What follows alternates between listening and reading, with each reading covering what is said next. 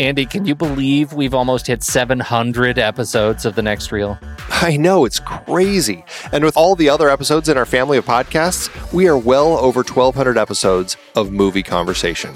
It's really pretty amazing that we've gotten to have these in-depth movie chats every week for over a decade now. And we couldn't have done it without our loyal community of film fans. Their support over the years has meant so much. For sure. That reminds me, we should give the merch store a shout out. Buying shirts from thenextreel.com/merch is a great way listeners can continue to support the show. Plus, they get to sport our great designs. Absolutely. I think sometimes folks forget we have a variety of shirts, mugs, phone cases, and more available. In fact, a great place to start is with a shirt sporting the Next Reel's logo. We also have that classic Fast Times Spicoli Surf School tee, or the weirdly popular Rusty's European Tour shirt. The one from National Lampoon's European Vacation. Why is that so popular? Search me, but we have sold a ridiculous number of those. I guess there are a lot of Rustys taking trips to Europe? We're always adding new designs based on movies we've covered, like our brand new design for a streetcar named Desire, featuring a streetcar named Desire.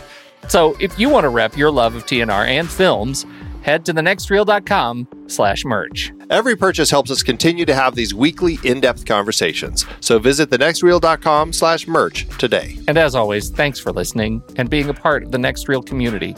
We've got lots more great movie chats coming your way. It's hard to believe we have been having in-depth weekly conversations about movies since 2011. Oh, you're telling me. Producing this show week after week is so much fun, but it does require a ton of work behind the scenes.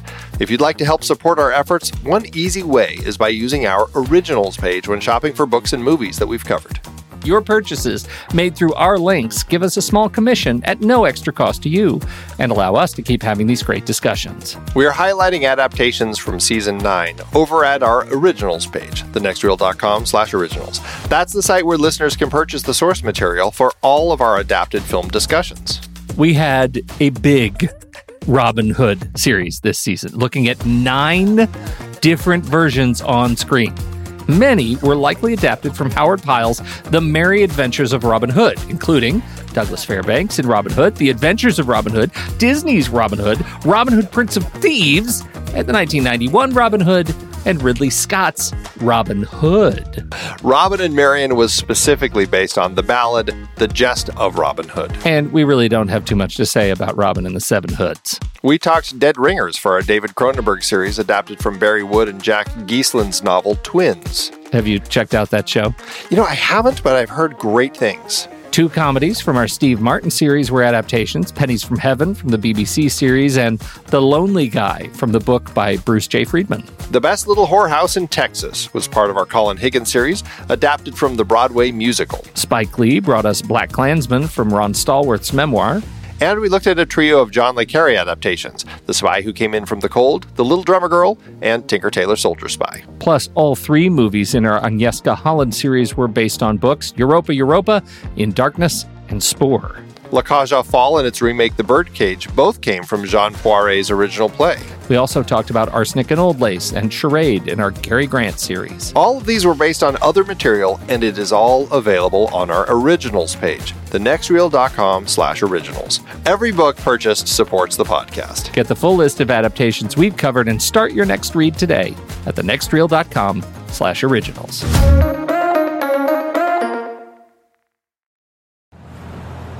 There's never been a black cop in this city. We think you might be the man to open things up around here.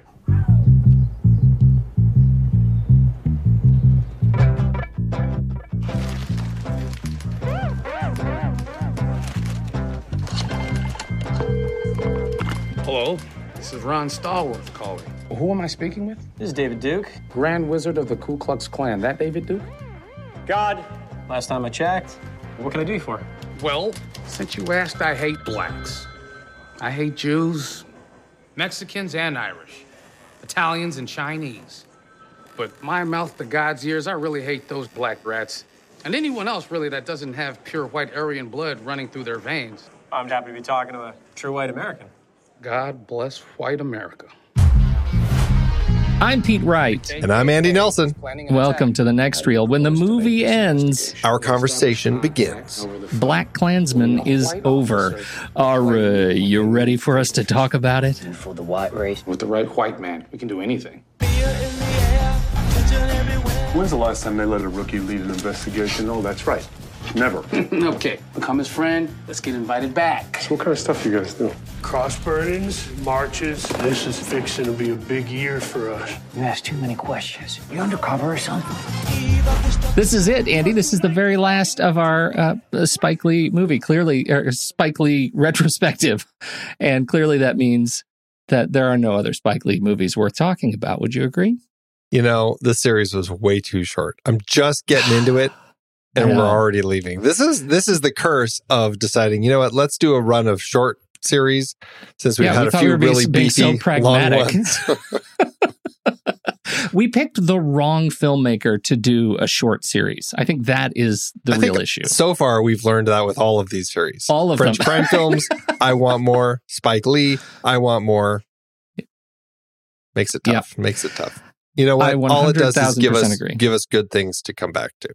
That's right. That's right. And so we shall come back definitely to Spike Lee. Here we are, his most recent film, BlacKkKlansman, 2018. Is that what I said? 2018. I'm going to stick with that. There you go. This is based on the biography and the story of Ron Stallworth, a former police officer, detective with the Colorado Springs Police Department. Happened in really over the course of cataloged his brief or his brief entry to the force, and then his career over the course of a couple of years infiltrating, going undercover with a local upcoming Ku Klux Klan chapter in Colorado Springs as a CSPD officer. It is it's a fascinating story. It comes with the Spike Lee baggage. Can we call it that? Well, I think by this time, I think it's fair to say that Spike Lee does bring a little bit to each of his projects. Some people love it, some people hate it, but there's always a little bit of something in the films. I'm going to guess that you are one that loved this movie. I think you are. Well, I feel like we've talked about it before, so it's not much of a giveaway, but yes, you would be right. What I want you to say is surprising everyone. Yes, I'm right, Pete. You're incredibly astute. Wow, you know me are reading so well. my mind. Mm-hmm. I'm practically a mentalist, is what I wanted to hear. And You're not so I ask you this. You are. The Spike Lee messaging baggage. What'd you think of it in this film? Because I think it's weird. I feel weird to say this. The Bamboozled messaging, particularly the opening and the closing of Bamboozled, that are really the sandwich of Spike Lee goodness and intensity. In this movie, that sandwich is maybe more intense than some of his past movies. And I'm wondering if you feel like his messaging hurts the film at all. Well, that's a really interesting thing to discuss in context of this particular film, because this is a biopic. This is a true story of this police officer, African-American police officer in Colorado Springs, who did infiltrate the Ku Klux Klan chapter that was there. And so when Spike Lee comes onto a project, a biopic telling somebody's true life story, and then introduces kind of some of the Spike Lee messaging, is there a conflict? And it's interesting because I think it really ends up being something that you have to take in context of the story being told.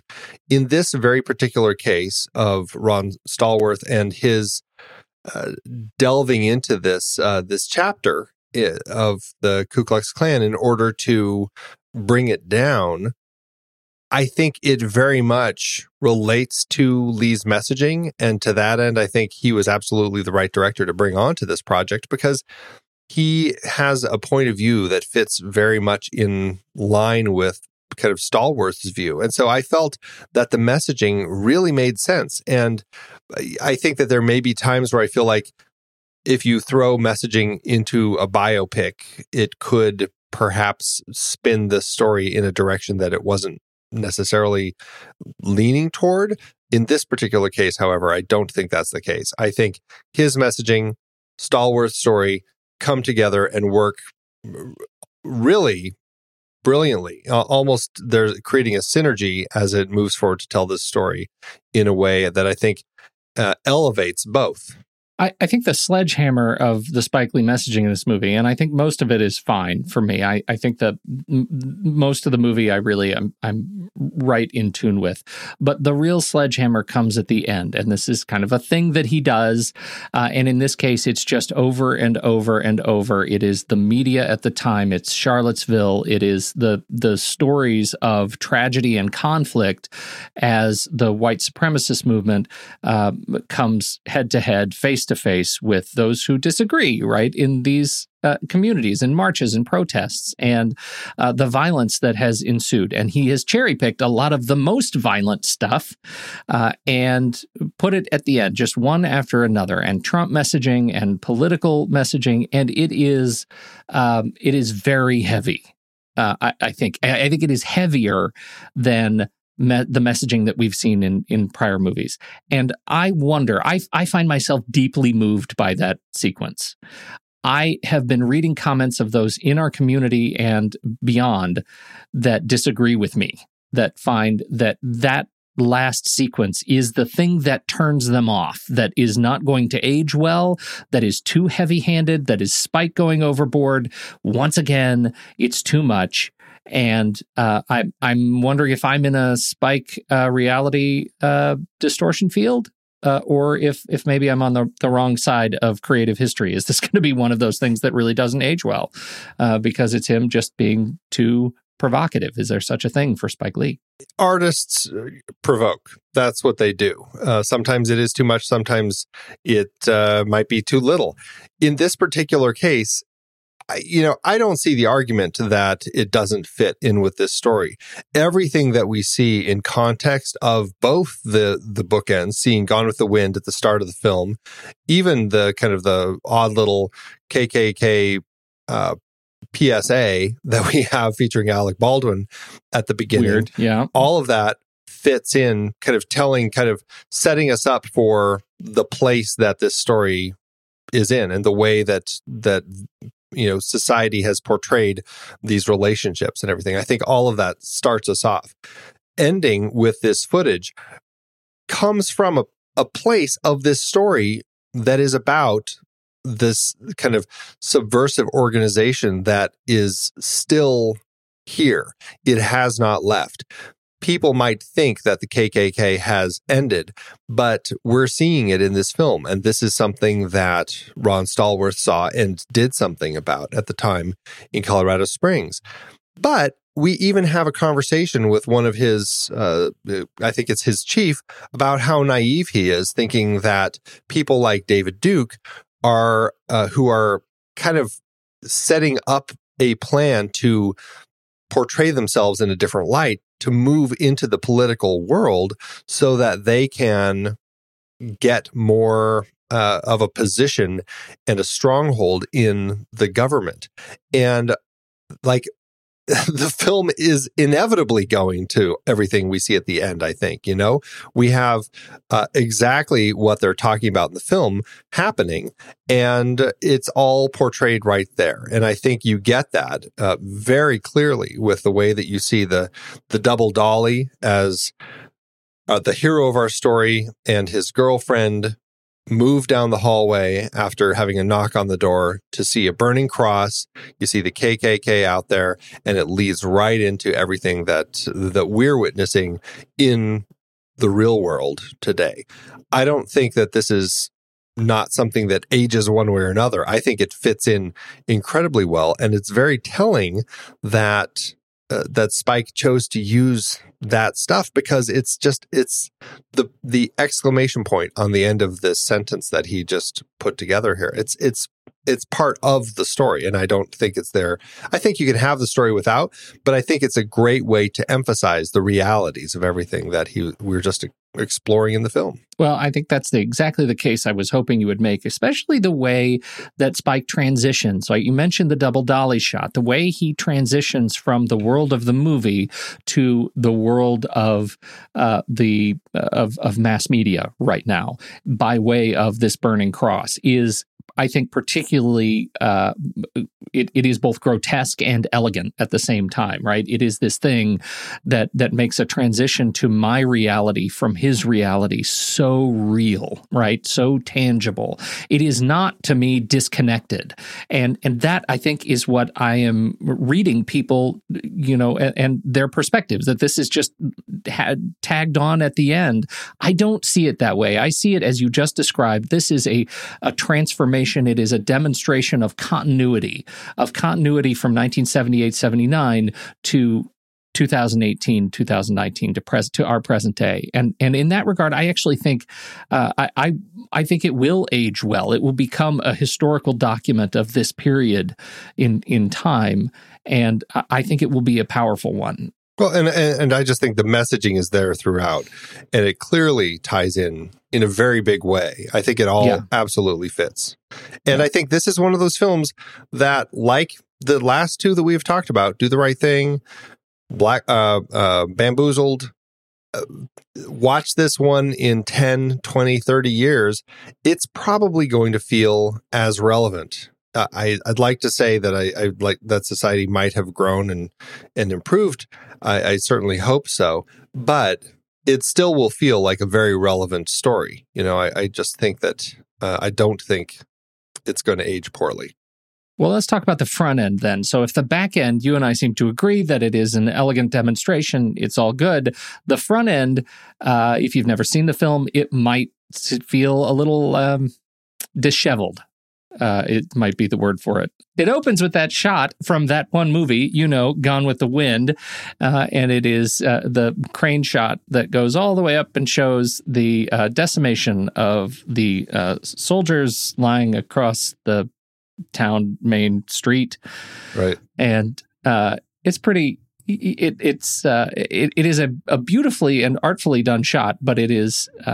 it's an interesting thing to start a movie like this with. It brings us the big shot that you're talking about is a beautiful shot starting on our heroine and pulls back to reveal all of the injured soldiers from the war. We get that beautiful the crane shot that goes up, turns into a big shot, and then it pulls right in front of the Confederate flag, and we see the big Confederate flag flowing right there over all of this. And then we move to Alec Baldwin, and he is playing a character by the name of Dr. Kennebrew Beauregard, and he's very frustrated. What an odd little PSA that we have here. I mean, I loved seeing him. I was thrown a little bit initially seeing Alec Baldwin pop up. I'm like, oh, okay, I didn't know he was in the film. I don't know what to expect. And sometimes when you throw a character or an actor like him into like a biopic, especially when it is like a cameo, as it seemed to be, it can throw you a little bit. But then Spike Lee does this whole thing where it's like, okay, we're hearing Alec Baldwin do this racist speech and kind of getting ready for a presentation. And then all of a sudden he's like flubbing his lines and the camera work keeps changing. We get these interesting color treatments over things. His character is talking to people off screen. And it was a very interesting way to kind of set this whole thing up in a very behind the scenes sort of way. It takes, and this is, I think, something that is very key to a lot of the stuff that goes on in this film, is this whole idea that Mel Brooks explored, which we talked about when we looked at The Producers, when you use comedy to kind of take the steam out of these horrible antagonists that have done devastating things in society. Now we're doing kind of the same thing with this character. In the middle of his speech, we keep interrupting it with all these things, and it's hard to really take the speech seriously because this guy can't even get through it. And I felt like it was Spike Lee giving us a hint that this is going to be the tone of this film. We're going to look at these guys. We're going to portray them, take the steam out with some comedy. It's going to be seen as a little silly, and that's how we're going to approach it. I thought it was a really smart way to begin.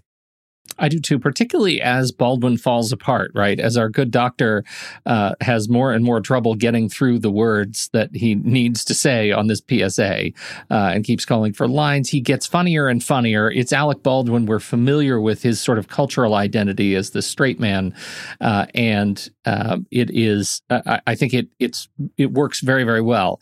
Then we move into our principal story, right? So we've set the stage with the Confederate soldiers that have been slaughtered in Atlanta, and we move through history, right? We have that, and then we move to, I think the PSA is, what do you think, 1950s? It feels 50s-ish, yeah.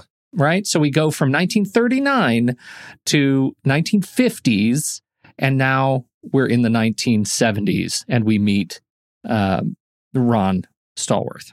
Right. Again, it makes for a beautiful little timeline of here is the state of pro-segregationist white supremacist from the early 1900s through to today. We're going to stop for a little bit, and we're going to tell this story of Stallworth, and then we're going to continue the timeline at the end of the movie. And I think architecturally it works. It's you just tie it up with a little bow. I think it's perfect. Well, and again, in context of the story that we're telling, it really all makes sense. Everything ties together just very nicely. I don't know. I guess I find complaints about the structure of it to be, I don't feel it makes sense, because I feel like the structure is very smartly constructed in a very deliberate way. Right. All right. So how would you like to talk about our fair city, Colorado Springs? Well, how would you like to talk about Colorado Springs? You're from there. Well, I'm very fond of the place. I'm very fond of the place. I got there in just as this thing was ending.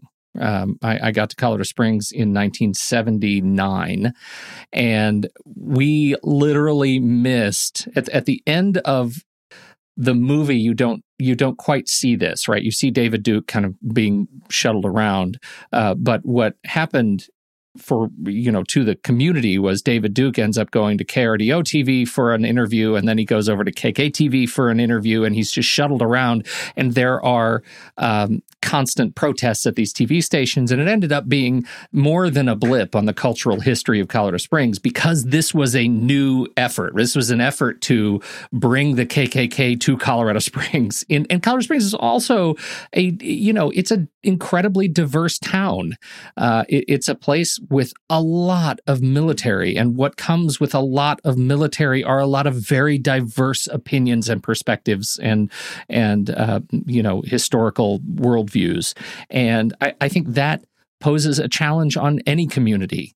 The fact that the Colorado Springs Police Department had heretofore never hired a black police officer is of note at this time, right? This confluence of elements. The KKK is coming around. There are no black police officers who have any sort of perspective. There are definitely racist tendencies in the police force, and there are efforts to attempt to stamp those out and educate the community, right? It's just a tumultuous time, but I don't think you can call Colorado Springs different than any other growing community that is of such a diverse population. And so I don't think it's unique in any way. And Ron Stallworth was a Colorado Springs guy. Like, he just wanted to be a cop. And so he joined a program that was designed to recruit minority officers that had been running for 4 years, from 68 to 72 before he actually applied, that had only hired, it was designed to recruit specifically black officers, and it had only recruited 2 Mexicans and a Puerto Rican in 4 years. So he is the first black man to attempt to even get hired by the police department. So he worked in the wreckage room as a civilian. He worked his way up. He finally was sworn in as an officer in 1975, 76, and worked his way into the detective service. So that leads us to the story, because a lot of the story in the movie, as it was told, obviously does what movies need to do and compresses time. And I think structurally we get a sense that he comes onto the force. He's doing all this great stuff. And it happens very, very quickly that he is needed and recruited into the detective service, when in fact he was already a detective.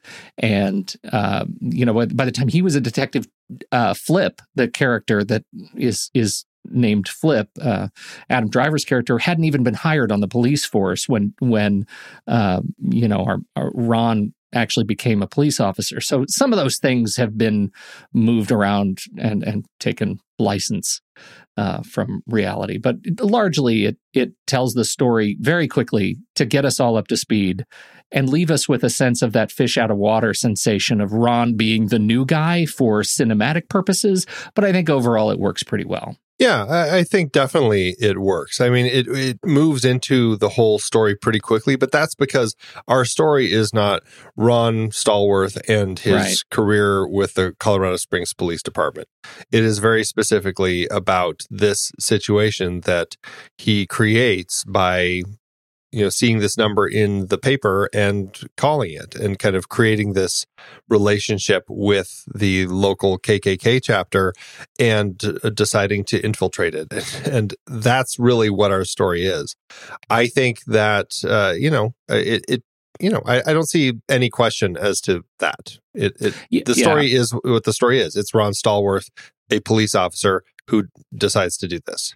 Yeah, absolutely. And it's a guy who made an on-the-job flub, a noted error as an undercover investigator by answering the phone and using his real name to get information from the Klan. And that is the principal inciting incident that starts everything here. It starts we need two Ron Stallworths. We need a white Ron Stallworth and a black Ron Stallworth. We need a voice and a body. And none of what happens would have happened the way it happened had he actually been able to keep his wits about him when he was on the phone and not use his real name. That's legit. That's how the story goes. And reading the book and hearing him talk about it, it's laugh-worthy because he's laughing about it now, right? Enough time has gone by that he realizes what an incredible infraction he made. Like, it's just a ridiculous thing that he did. And that created a heck of a story. So that gets us into the movement of the movie. It really does. It really does. And what I think is smart, speaking of just how we get into the movement of the movie, is how he really kind of moves into his role as a detective by setting up this story about the police department being concerned about this Black Panther rally that is happening because the local, the African American student group or the Colorado College Black Student Union. Yeah. They bring somebody to speak, a member of the Stokely Carmichael, a member of the Black Panthers, to come and speak. And the police department is concerned that it could result in something a little bigger, so they send him. And I think what an interesting way to kind of set up the tone of this film to balance it with the Black Panther meeting and the Black Student Union as we see it embodied by Patrice, the woman that he meets at the helm of it. And how that balances out with us moving into the next part of the story with the KKK.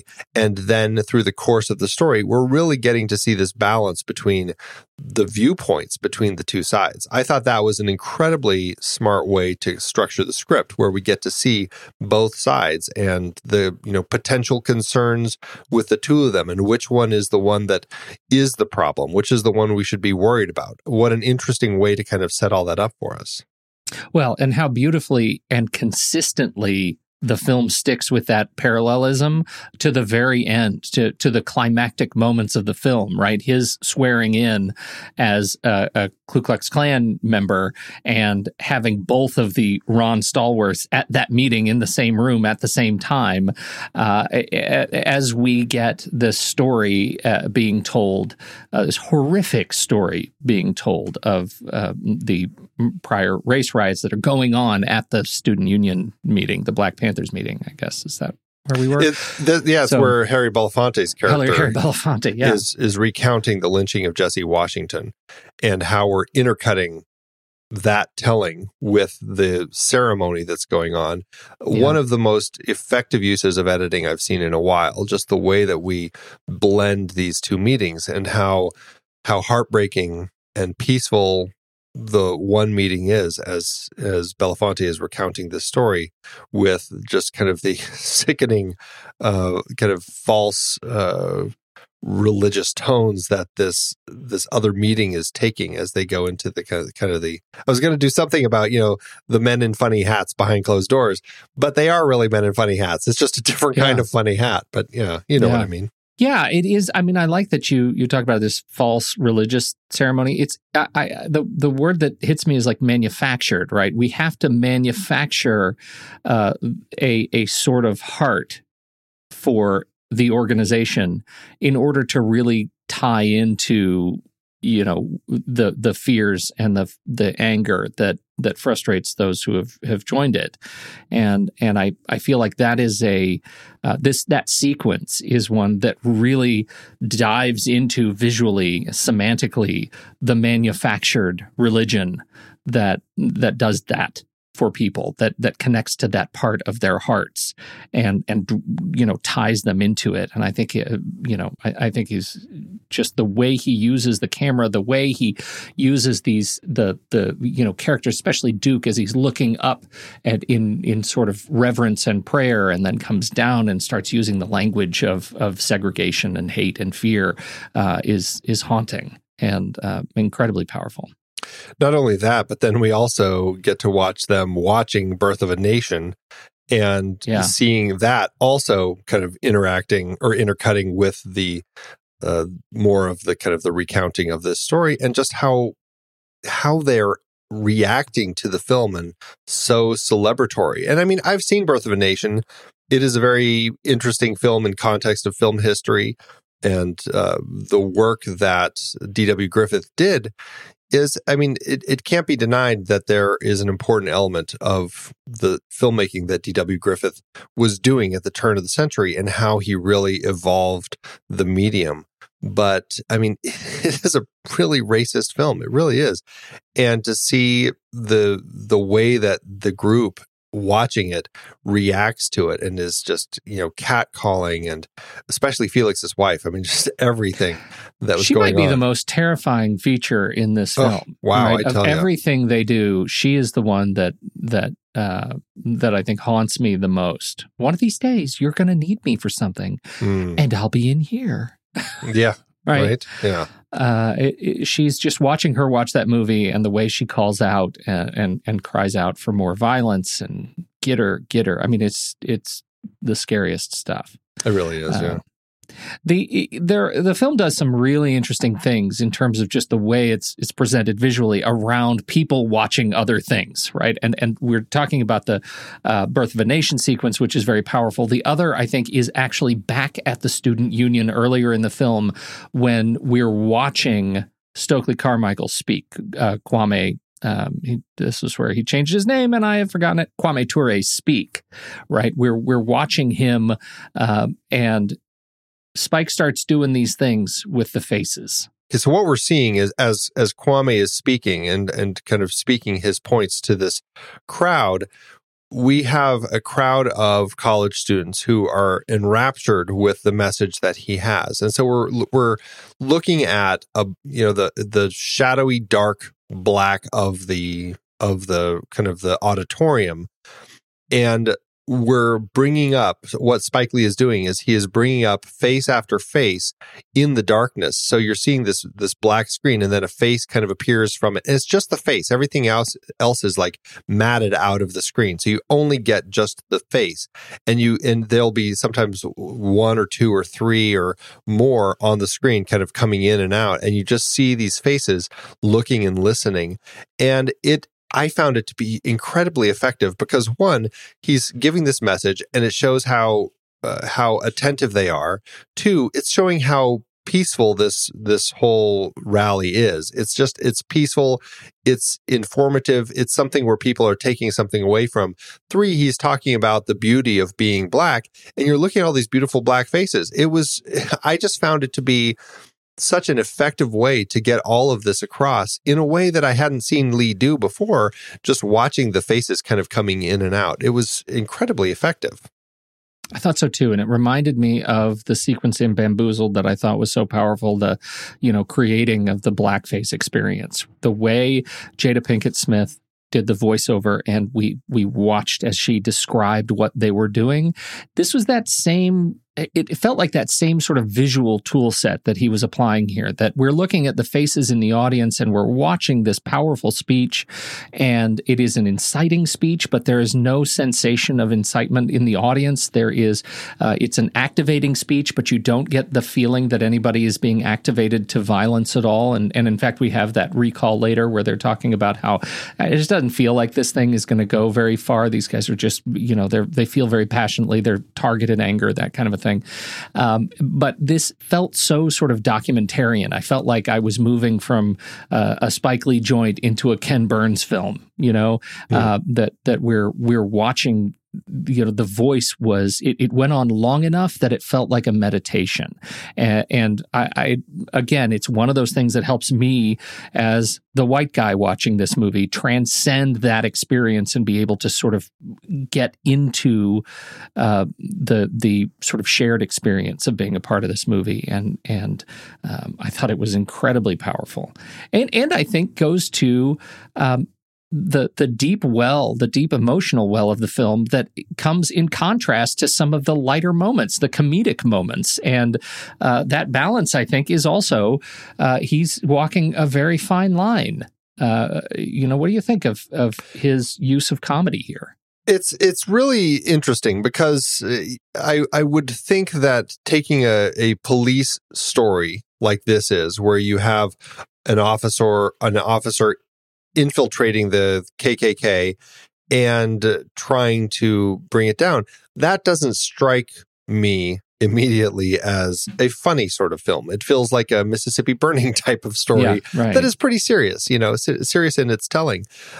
What I think that Lee is doing, one, we already talked about kind of the opening and how there's comedy already built into it. And I think he's using the comedy to take the steam out of the KKK. But I think also we have to acknowledge the whole fact that this happened. It sounds like a comedy. The fact that this black police officer called the KKK, gave them his name, and then basically became a member of the KKK. He had the little membership card and everything.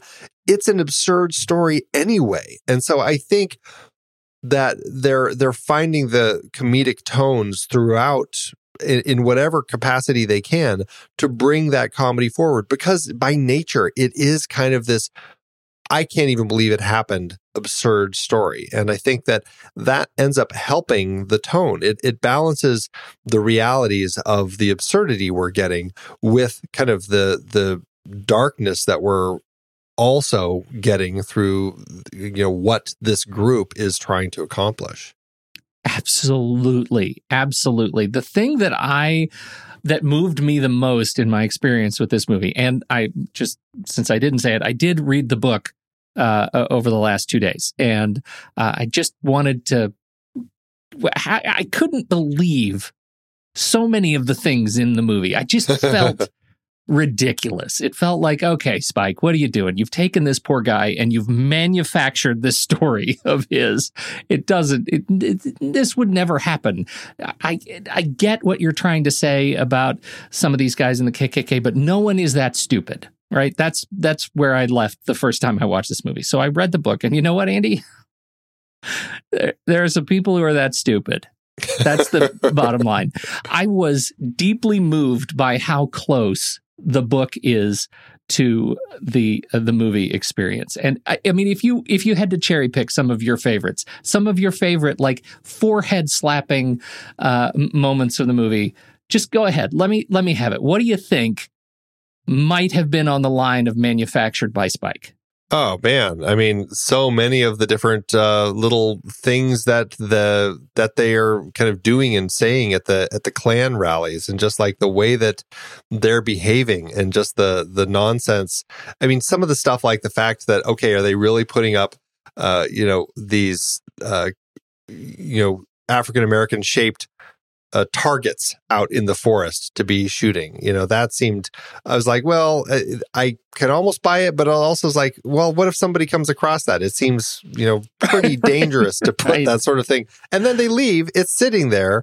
I was like, that seemed a little okay, I'm gonna give you that one. You start with the first one. He doesn't talk anything about that. I don't know if it happened or didn't. Oh, okay. So that one, he didn't talk anything about that. But from the Stallworth perspective, there were some things in there that I thought were just. I mean, it starts at the very beginning when he's talking to Felix on the phone, and starts talking about I hate everybody, and he goes into that litany of things. That's taken straight from his book. Like, I mean, the whole thing, that whole speech is how he got into the KKK is straight from his book, all the way to the very end. And this was the one that was the big question for me: is, are you serious? Did they get both of these guys in the room with David Duke at the same time? And did he get the picture? I was wondering about the picture, yeah. Absolutely happened. It absolutely happened. He was the bodyguard for David Duke that day. He was the guy. And we also had other Ron Stallworth there. In the book, his name is Chuck. They never release his actual name because he was an undercover detective, and they didn't. Yeah, he's still unidentified. Yeah, right. So yes, he was there, and they took the picture, and he has it. And David Duke was very upset. The sequence where he tells off David Duke, he says, "Are you sure?" Right at the very end, the ringing phone. That happened, but out of order.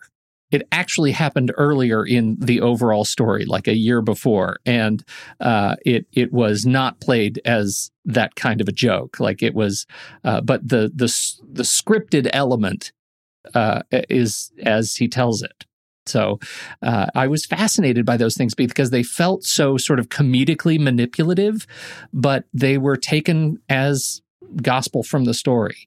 Now, what is not in alignment with the story, right, is the big climactic chase through Colorado Springs. That did not happen. And in fact, the things that he is most proud about of the work that he and the team did ultimately in Colorado Springs are the things like stopping all of the cross burnings. There wasn't a single cross burning for 2 years. Like they were able to stop all of those things. They stopped any exchange of weapons. They did get, it turns out those two guys that were military guys, that is a legit story. And one day a federal officer and team comes and gets Ron, and they talk about how these two guys were actually charged with tracking nuclear codes inside of NORAD, right, North American Radar Defense Command, inside of Cheyenne Mountain. These were central guys, or at least senior officials in charge of senior official stuff inside of NORAD and Space Command. So they were ousted as a result of the work that Stallworth and Flip or Chuck did in this work. So those are the things he's very proud of. Was there a central chase? Was there a wife that was actually brought down and tackled and arrest him? He tried to rape me kind of scene in the streets. That didn't happen. That was strictly for the movie. I got to say, given all of what Spike took from the book and presented, largely accurately, I forgive it, some of those, or at least that sequence at the end. I forgive that because I think overall the movie has its heart in the right place in terms of the original material. Well, and it's an adaptation. I mean, when is an adaptation not adapting things in context of trying to fit it to tell a better story? I mean, Social Network does it. I'm sure Malcolm X did it. Apollo 13. Right. Everything is going to, find a way to fit it better into the context of a storytelling in cinema. Well, and I would just say that I tend to be somebody who complains about that crap. Like when they don't, and I complained a lot about The Social Network. It still pisses me off. I'm sorry. That one was grievous. The movie was fantastic, but the adaptation itself was frustrating. So this one, I give it a little bit more grace. It feels like it did a good job.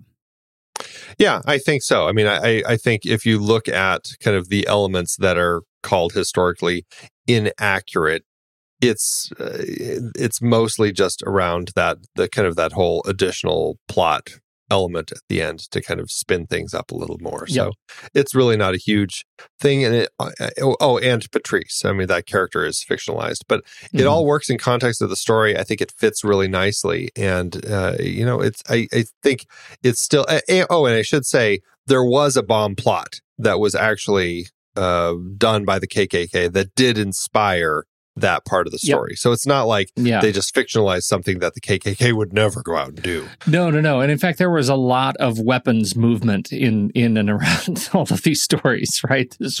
There was a lot of C4 discussion. There's a lot, I mean, all of that stuff. It happened. It just didn't happen this one time with this one woman who didn't exist. Over the last few shows and last few series, we have brought tropes into the conversation quite a bit, because in cinema, there are tropes that pop up quite a bit. We noticed a lot when we did our Colin Higgins series. There certainly were some that popped up in our French crime film series, and even Spike Lee, we've seen some tropes. And I just couldn't get past the trope that we had here, where when this is the one trope to rule them all in Trope Corner? Oh, I'm sure there will be more. There are always more tropes. This is the trope when you have an undercover person, there has to be that one person who always remains suspicious. And then, of course, that one character in this particular film is then also the one to figure it all out, but not quite in time to actually, kind of close that chapter on that part of the story. Okay, so where does that let you down? It doesn't let me down. I'm just saying it's a trope that is used here, but I don't think it's used poorly. I mean, I think it's interesting, and it makes sense, because, I mean, I think by nature, when you have these covert secret organizations, it makes sense for people to be suspicious. In fact, if anything, I felt like Felix probably made more sense to me than Walter did, who was awfully trusting, right out of the gate. But again, it happened. So, that's just the way that these things happen sometimes. Yeah. I didn't get the sense from the book that Felix was that character that was as suspicious as maybe he was in the movie. I think from the movie perspective, this is where Felix feels one-dimensional to me, right? That we keep coming back to that particular trope. Over and over and over again. And I know it's a cinematic tool. It's a tool to move the narrative forward. It's a tool to build conflict and intensity. I get all of that. And also, I just wonder if there's a little bit more sort of dynamism in that relationship, that maybe we could have moved through it and then come back to it or something. I mean, it just felt like we kept going back to that same well every time, and that didn't even let up really when we had this new relationship with David Duke. Who, I mean, have you looked at pictures of David Duke circa 1978? I haven't. I only saw the clips of David Duke that we have at the end of this particular film in context of the, all the awful stuff that happened. But yes, I haven't. I'm serious, man. It's Topher Grace. I'm sorry, Topher Grace, that you are David Duke circa 1978. It is the spitting image. You're right. I'm looking right now. Right? It is uncanny. It is eerily reminiscent of that guy. I think he did a terrific job, and I think their relationship and really, latching into, if anything, they made David Duke a boob in areas where David Duke was not a boob. He was an incredibly bright guy, and he knew how to steer public perception to get what he wanted in the organization. And he's still around. I mean, that speaks volumes for the guy. He's incredibly, well-spoken, well-educated, and that makes him a perfect leader and foil for this kind of organization. And for the comedy, they had to, they had to lampoon him a little bit. So, I mean, and again, it works in context of the way the story is being told. Yeah. Let's talk a little bit about camera, because that gets us, speaking of the story tropes, we also have the Spike Lee camera now tropes. We've already talked about the double dolly, and he's done some, he definitely, I mean, right off the bat, we're looking at the camera. That's very much an early Spike thing. Chase Irvin is the DP on this particular film. and which, I don't think I had seen anything else that Chase had done before. So it was a new face for me for Spike, and I think this is the first time Chase has worked with Spike. I felt like Chase fit in very well with kind of the way that Spike typically worked with the camera. It was fluid. It was alive. There was a lot of movement. There was a lot of, like you said, kind of looking into the camera, whether it's done as a POV. More specifically, it's done as POV. We get that when people are having conversation. Like right at the beginning when he's having his interview, the characters are all staring into the camera as we kind of cut back and forth. It's a very personal way of kind of creating that and having it unfold.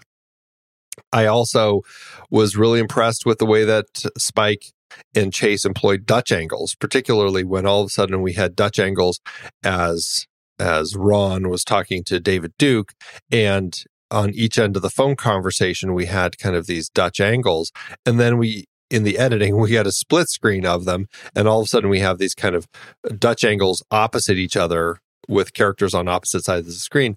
It was a really creative, unique way to do that. I think so too. I think I love that we have Chase Irvin on here, and I love that we get to see how he adapts to Spike Lee and how and Spike Lee's sort of vision of how these cuts work, because we know Spike is such an activist editor, right? He's so in the edit, and how he uses the material and what kind of how he massages it. This film still felt very much like a Spike Lee film.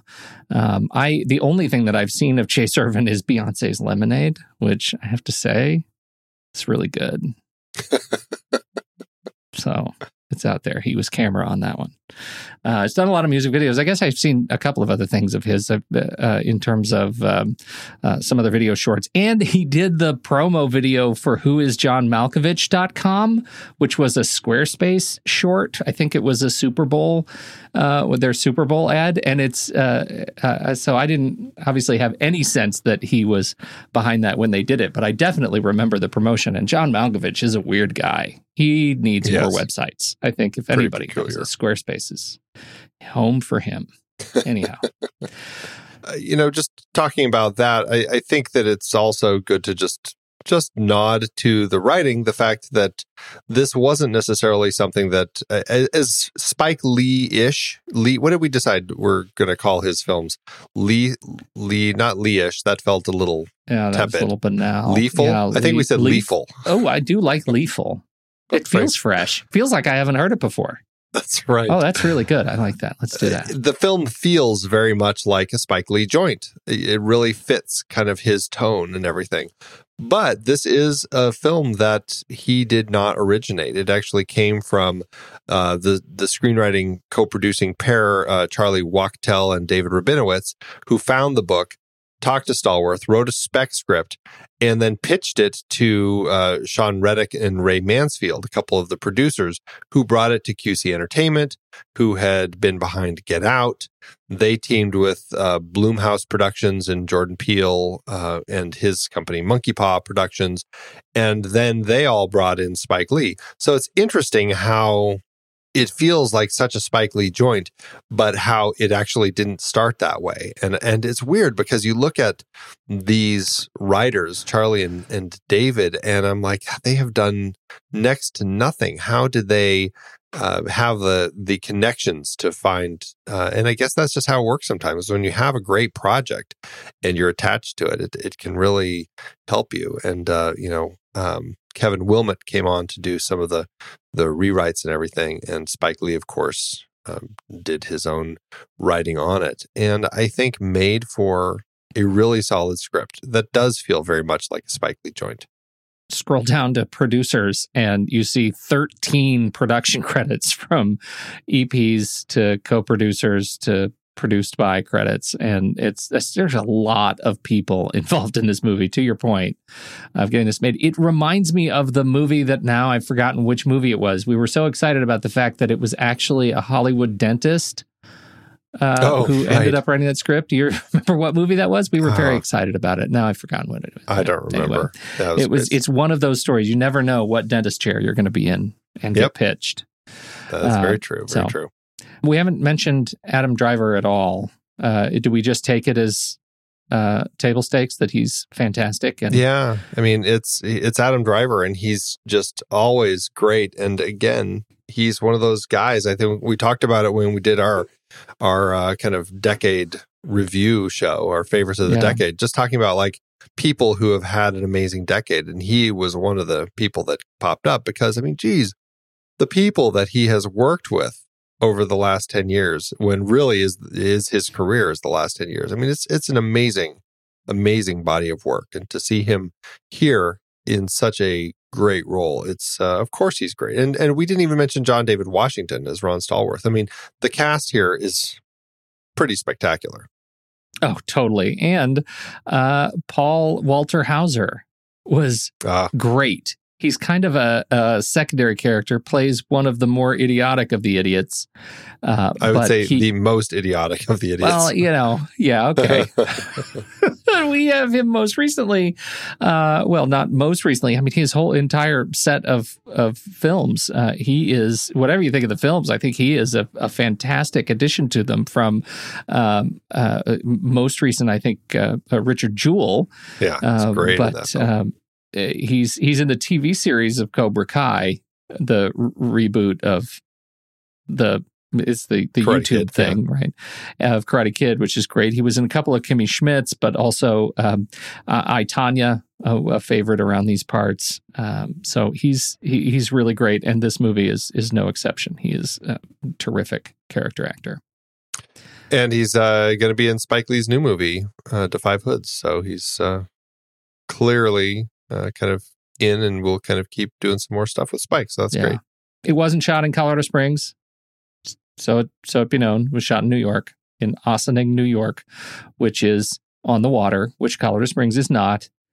But still, I have to say, in terms of architecture and character of the town, looks pretty good. And I always wonder about towns. Do they boast that people feel like their town looks like a 1970s town from a different state? Is that something to be proud of?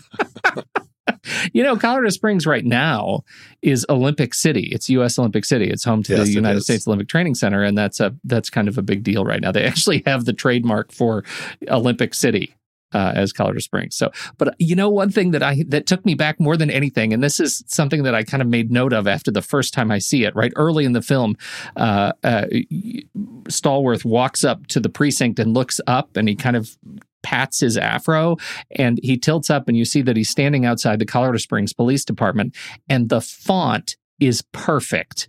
That font is everywhere in Colorado Springs. You drive down Colorado College, down Cascade Avenue, you see the college, you drive down all the civic buildings, you drive down to the Art Center, you drive down to Bemis, all of these places, everything is written in that same type on buildings, all the building signage, and I loved it. It made me feel, Ossining, New York, I don't care, it made me feel like home.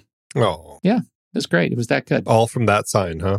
All the signs. Sign, like anytime you look at a sign, they nailed it. So hats off to Kurt Beach Production Design for transforming Ossining, New York by type alone. Nailed it. Perfect. One other little note that doesn't really tie into Colorado Springs, although I definitely appreciate your point there. But this is something that I wanted to make sure that we discussed that I thought was pretty interesting. Spike Lee, we saw, especially in Do the Right Thing. Our series has been fairly limited. Just this is the third film and the end of it. And I'm sure this is a point that has come up in other Spike Lee films, is the relationship people have with police officers. And Do the Right Thing is a pretty negative view of police officers because of the actions they take to kill Radio Raheem at the end of the film, and how Lee there's a lot of messaging at the end when you see all the names coming up of people who have died due to police violence. it's a real thing, and it's a very painful thing, and it's a thing that I think is one of the things that Lee probably gets taken to task for because of the way that he positions his films. This film is very kind of pro-police, and I thought it was a very interesting position. I mean, well, one, we have Patrice, who is very much against the police, and actually both sides call the police pigs, which I thought was actually an interesting viewpoint to see that both the Black Panthers and the KKK all call the cops pigs. Right. But here we have police officers doing their job, and we have an active police officer, an African-American one, with other white police officers, Jewish police officers, different persuasions, working to actually make things better. And yes, we have a representative bad cop, but I couldn't help but feel at the end when we see the kind of the sting operation, essentially, that the police department sets up to get this bad cop out. I couldn't help but feel like this was this a way for Spike Lee to kind of acknowledge, you know what? There are a lot of bad cops out there who are creating these situations and leading to these awful deaths at the hands of them that shouldn't ever have happened. But there are a lot of good cops out there who are fighting to do what's right. And it's a very difficult system, but I couldn't help but feel like there was some acknowledgement of that by the end. Did you feel anything like that, or am I just reading into that? Because it's such a jovial scene to happen toward the end of the film. Well, it is, and at the same time, you might be. I don't know. For me, the film hits a real low point when we once again have a police officer and a false arrest, right? And they hit him in the stomach. This is when, he is actually stopping a bombing, but he's undercover, or trying to stop a bombing, but he's undercover, and two uniforms come up and they arrest him. They throw him on the ground.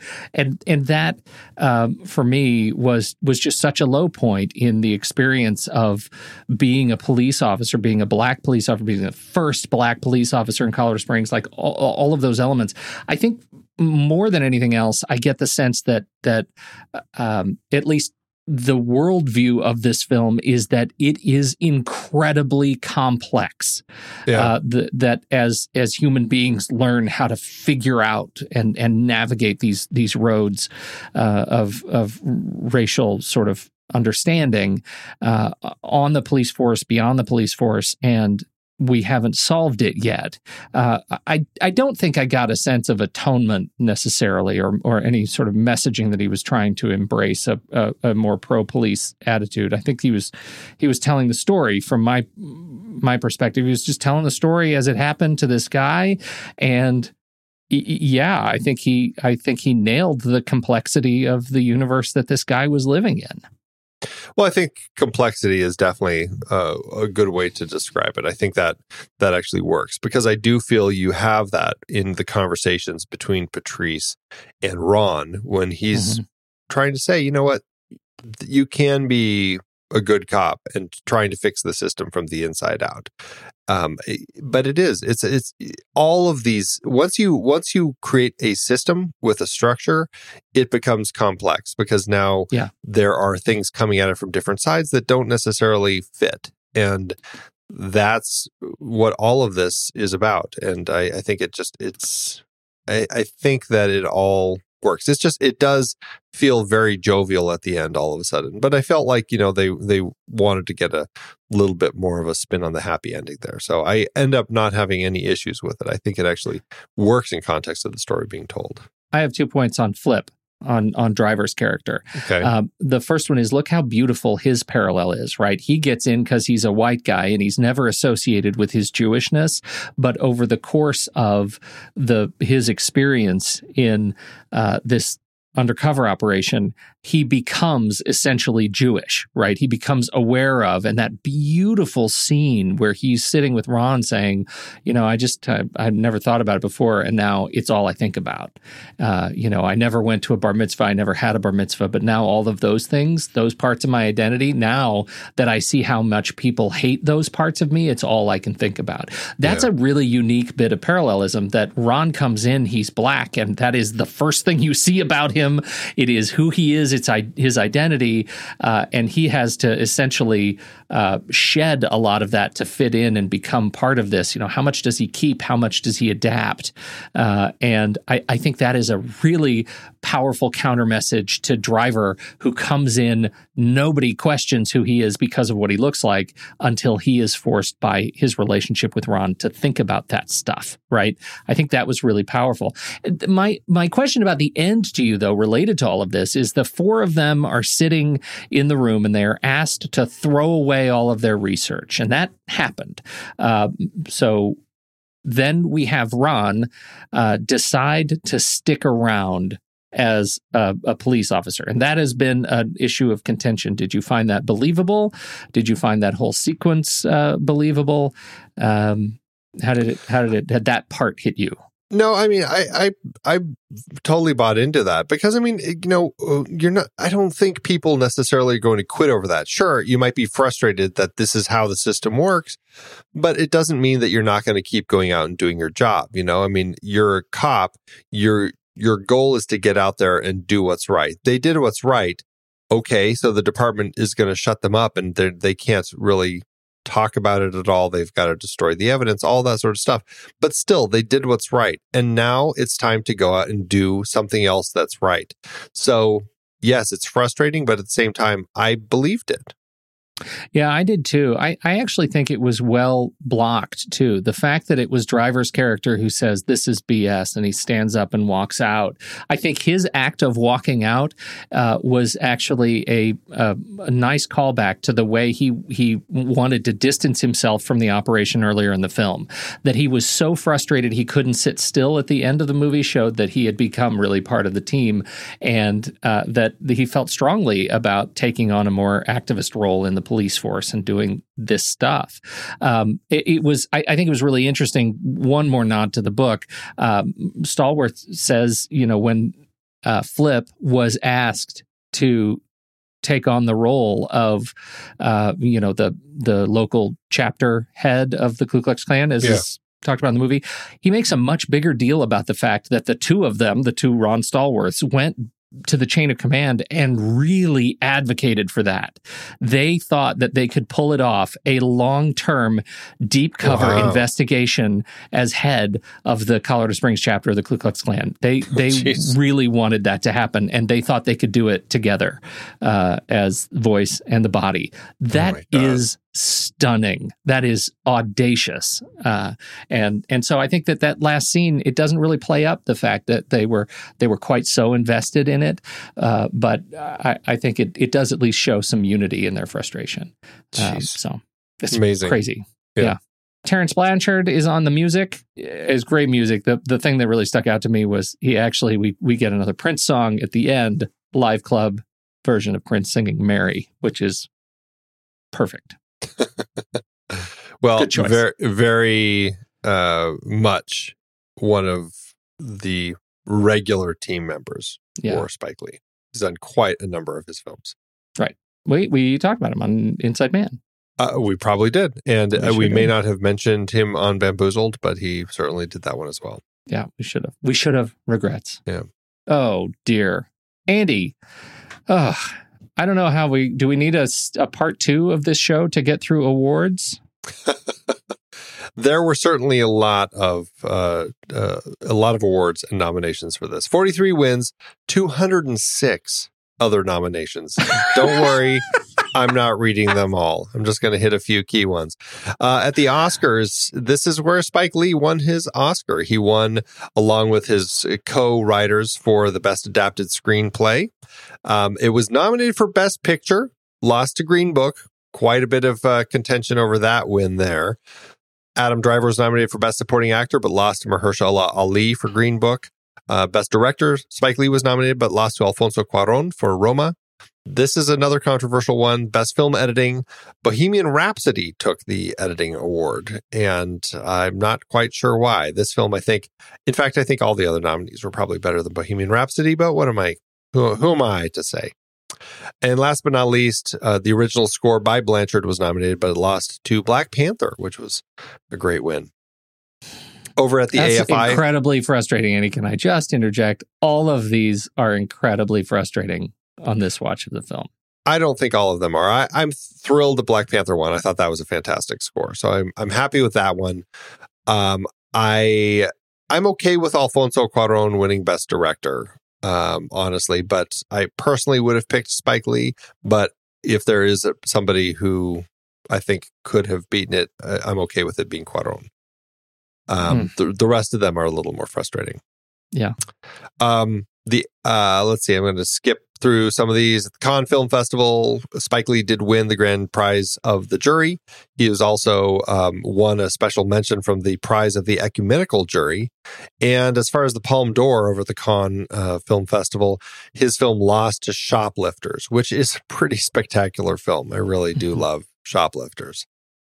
I'm going to skip a bunch of these other ones. I just want to run through the ones where Spike Lee won for Best Director. I wish I could say he won more, but he did win these.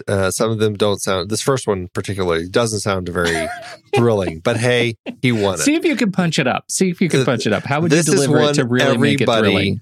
Every filmmaker really dreams of this award, Pete. This is the one. It is From the time they are little children. It's right. Forget the Oscars. This is the AARP Movies for Grown-Ups Award. That's right. Spike Lee won Best Director from them.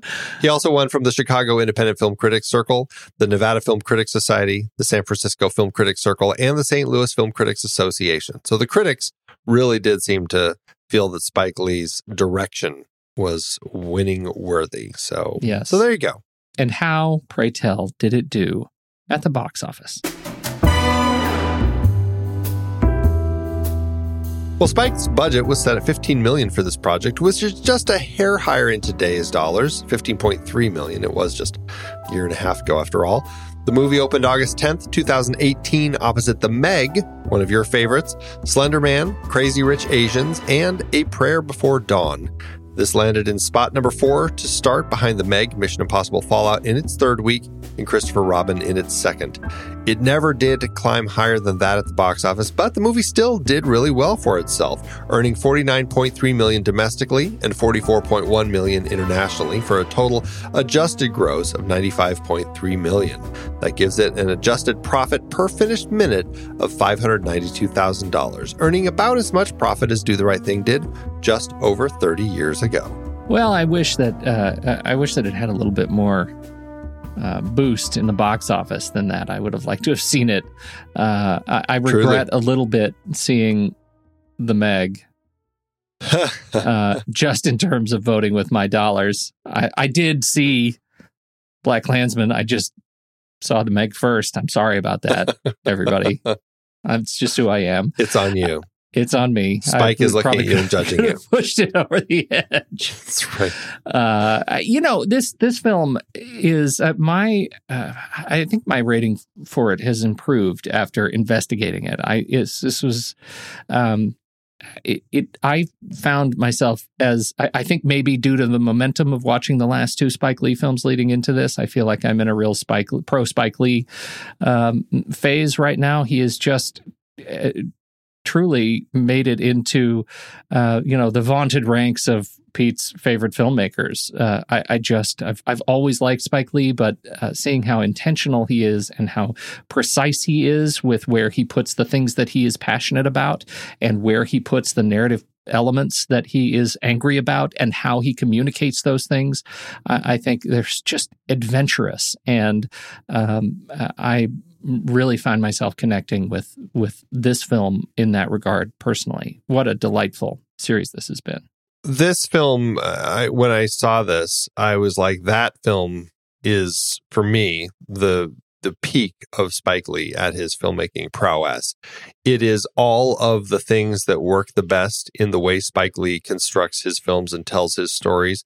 It is done in a really interesting biopic that I think allowed him to kind of explore a variety of the different tones that he likes. It allowed the message to come through loud and clear. Like, everything about it worked on a level that just absolutely made sense to me. So yeah, I mean, I love the films that we have talked about on this series this year. And what this has really done for me, it has given me a drive to actually, I mean, you know me and my lists. I love going through and looking at filmmakers chronologically, just kind of watching through their projects, filmmakers or actors or whoever it is. This is one where I'm like, Spike Lee's done some really interesting stuff. And certainly, his attitude at times can be a little much for me. I think he can be a little aggressive in getting his opinions out there. But at the same time, like when you watch these films, it's like, I get it. I understand why he feels that way. And as an artist, he's passionate about his views and is pushing them out there.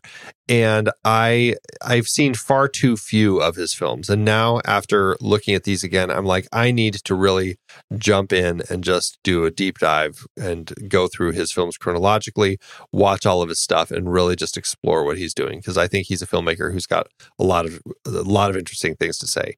That being said, I'm not going to rewatch Oldboy. That was garbage. Well, and on that point, I'm so glad we finished this series of Spike Lee's 3 best films. Tune in for TNR 2021 when we do all of Spike Lee's crap. There it is. I say we head over and rank it, Andy. Let's do it. Head over to flickchart.com/thenextreel. You'll see all of the movies we've talked about on this very show. If you swipe over in your show notes, you'll see the word Flickchart. You just have to tap it. And when you do that, it should take you straight to the Flickchart catalog, to this movie, where you can add it to your own list and see how it stacks up against ours. First up, we have BlacKkKlansman or Mad Max. BlacKkKlansman. BlacKkKlansman for me. BlacKkKlansman or Raise the Red Lantern. You first. BlacKkKlansman. Me too. What a day. You were worried. BlacKkKlansman or Creed. BlacKkKlansman. BlacKkKlansman for me as well. BlacKkKlansman or Black Hawk Down. BlacKkKlansman. BlacKkKlansman. BlacKkKlansman or Casablanca. Casablanca. Andy, seriously, yeah, Casablanca. Yeah. BlacKkKlansman or Inception. Inception for me. Inception. BlacKkKlansman or Star Trek 2009. BlacKkKlansman. BlacKkKlansman for me too. BlacKkKlansman or Raiders of the Lost Ark. Has to be Raiders. It's Raiders. Come on. BlacKkKlansman did really well for itself. Landed in spot 23 on our chart. 23 out of 444 films that we have talked about, which puts it at 95%. Pretty high. Wow. That's pretty great. How'd it do on your list? It did a little bit better. It landed in spot 127 out of 4303, so a 97% on my own chart. Man, it landed for me. It ran up against a couple that were particularly difficult. It ran into Edge of Tomorrow, which was a tough one. It ran into, it ran into The Rundown, which I found myself stopping on. I love The Rundown a lot. Don't worry. Fun movie. I chose BlacKkKlansman, but man, The Rundown is great. Yeah, there's one that's worth talking about on the show. Totally. We need to do the Rock series. Even the Tooth Fairy. Okay. As long as we include The Rock. Totally. Welcome it's the to Rock the Rock series. Yeah. It ended up at 57 out of 1440 on my chart. And that takes it to a 96%. If I am to go by the algorithm for thenextreel.com or letterboxd.com/thenextreel, this should be a 5-star film. This was a 4.5-star film already ranked, and I am going to bump it up and make it a 5-star film, Andy. I had that much fun this time around. This was a 5-star film and a heart from me when I saw it the first time, and it was even more so this time. I really feel like this is Spike Lee showing a lot of growth as a filmmaker, and the way that he constructs and tells his stories, I think, is incredibly effective. So absolutely 5-star and a heart from me. So that makes this series possibly one of our strongest series that we have covered, because every film is 5-star and a heart from both of us. Again, 2021, Spike Lee's trash. Yeah, I think if you throw Inside Man into the mix, which we've covered, that would drop it down, because that, I think, was 4 not a stars 5-star and a heart from both of us. So. Well, I love it. This has been a great experience. I love having movie after movie that we like. And this is coming off of the film noir series, Andy. What a run of You mean solid French crime films? Yeah, French crimes, whatever. Film noir. Potato. What a great run of movies we've had over the last couple of months. This has been great. Now, where do we go from here? Should I be nervous? This is going to be a series that I'm very much looking forward to. Another one with a lot of exciting films. This is adaptations of the works of Jean Le Carré. We're looking at Martin Ritz, The Spy Who Came In From the Cold from 1965, George Roy Hill's The Little Drummer Girl from 1984, and we're ending on the recent adaptation of Tinker Tailor Soldier Spy by Thomas Alfredson from 2011. Oh, I have strong memories of these. I hope they live up to them. It's been a long time. I have never seen The Little Drummer Girl, so that is one I'm very curious about.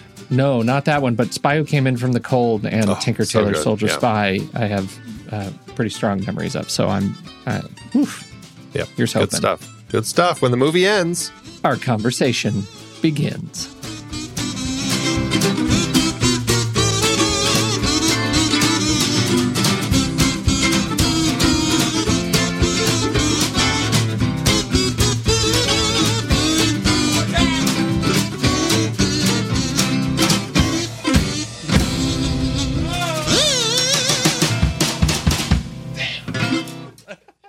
Amazon giveth, Andy. As Amazon sometimes doeth. It sometimes does. And movies like this on Amazon, when you go to the bottom of the barrel, you know what you're going to find there, Andy? Angry people. That's right. You find the bottom of the barrel. And so we took a little dalliance over to Common Sense Media to see if the kids had reviewed this. And you know what you find over there, Andy? Awesomeness. Hope and understanding. That's right. The kids are our future. Now, I stayed there. I believe that the children are our future. Pete. I do too. And you went back to Amazon, and I'm dying to know why. Right. Well, I guess I'll kick it off then. Michael T. Martins gave it 1 star and said, I fell asleep. Maybe it was the Chardonnay. Okay. All right. That's good. That's the best 1-star review that there was. 2 people actually did find it helpful. That's good to know. It's perfect. It's just perfect. Okay. Well, I've got, there are so many to choose from over here. I'll just say the overall tone of these reviews is so great. And so it warms your heart. I'm going to go with I'm the only one who writes, watch this film. BlacKkKlansman is just a masterpiece. The acting is amazing, and you can see Washington act at a great level, just like his father, Denzel. I was extremely happy to see teen icon Topher Grace, that 70s show, on the big screen. Topher nails his role as David Duke, the leader of the KKK, whom is being played for a chump by an African-American pretending to be a Klan member. Star Wars' Adam Driver plays the part of Washington's alter ego in that he goes to the KKK meetings while he's hiding the fact that he's Jewish. It's a powerful look into racism and how it needs to stop. Go watch this movie. This review, that was a 5-star review, in case you were wondering. I love it. Star Wars' Adam Driver, Andy. I think we need to refer to him that way going forward. Star Wars' Adam Driver was also in this movie. I will permanently Can we do refer that? to Can we him make that that way. canon? Excellent. Yes. Star Wars Excellent. is Adam Driver. That's right. Thanks, Amazon. I've been podcasting since 2006. In that time, I've tried countless hosting platforms. But in August 2022, we switched to Transistor to power all of our shows here at True Story FM. And it's been a game changer. I love the Transistor allows unlimited podcasts and storage without extra charges. We can publish so much content, and we do. If you want to start up a podcast, do yourself a favor and host your show on Transistor. With their one-click publishing, you can get your new show onto all the major podcast directories effortlessly. And their website builder lets you quickly build custom sites for each show. The detailed analytics are invaluable too. You can access all kinds of listener data anytime. Oh, and the versatile players allow you to embed episodes anywhere to reach new listeners. Plus, the team behind Transistor is super responsive and keeps making the platform even better. After using countless hosting services over 15 plus years, Transistor has been, hands down, the best podcast partner for us. If you want a hosting platform to take all the worry out of getting your podcast out into the world, go to thenextreel.com/transistor and check it out. Support our show and support your own show by going to thenextreel.com/transistor. Start growing your podcast today.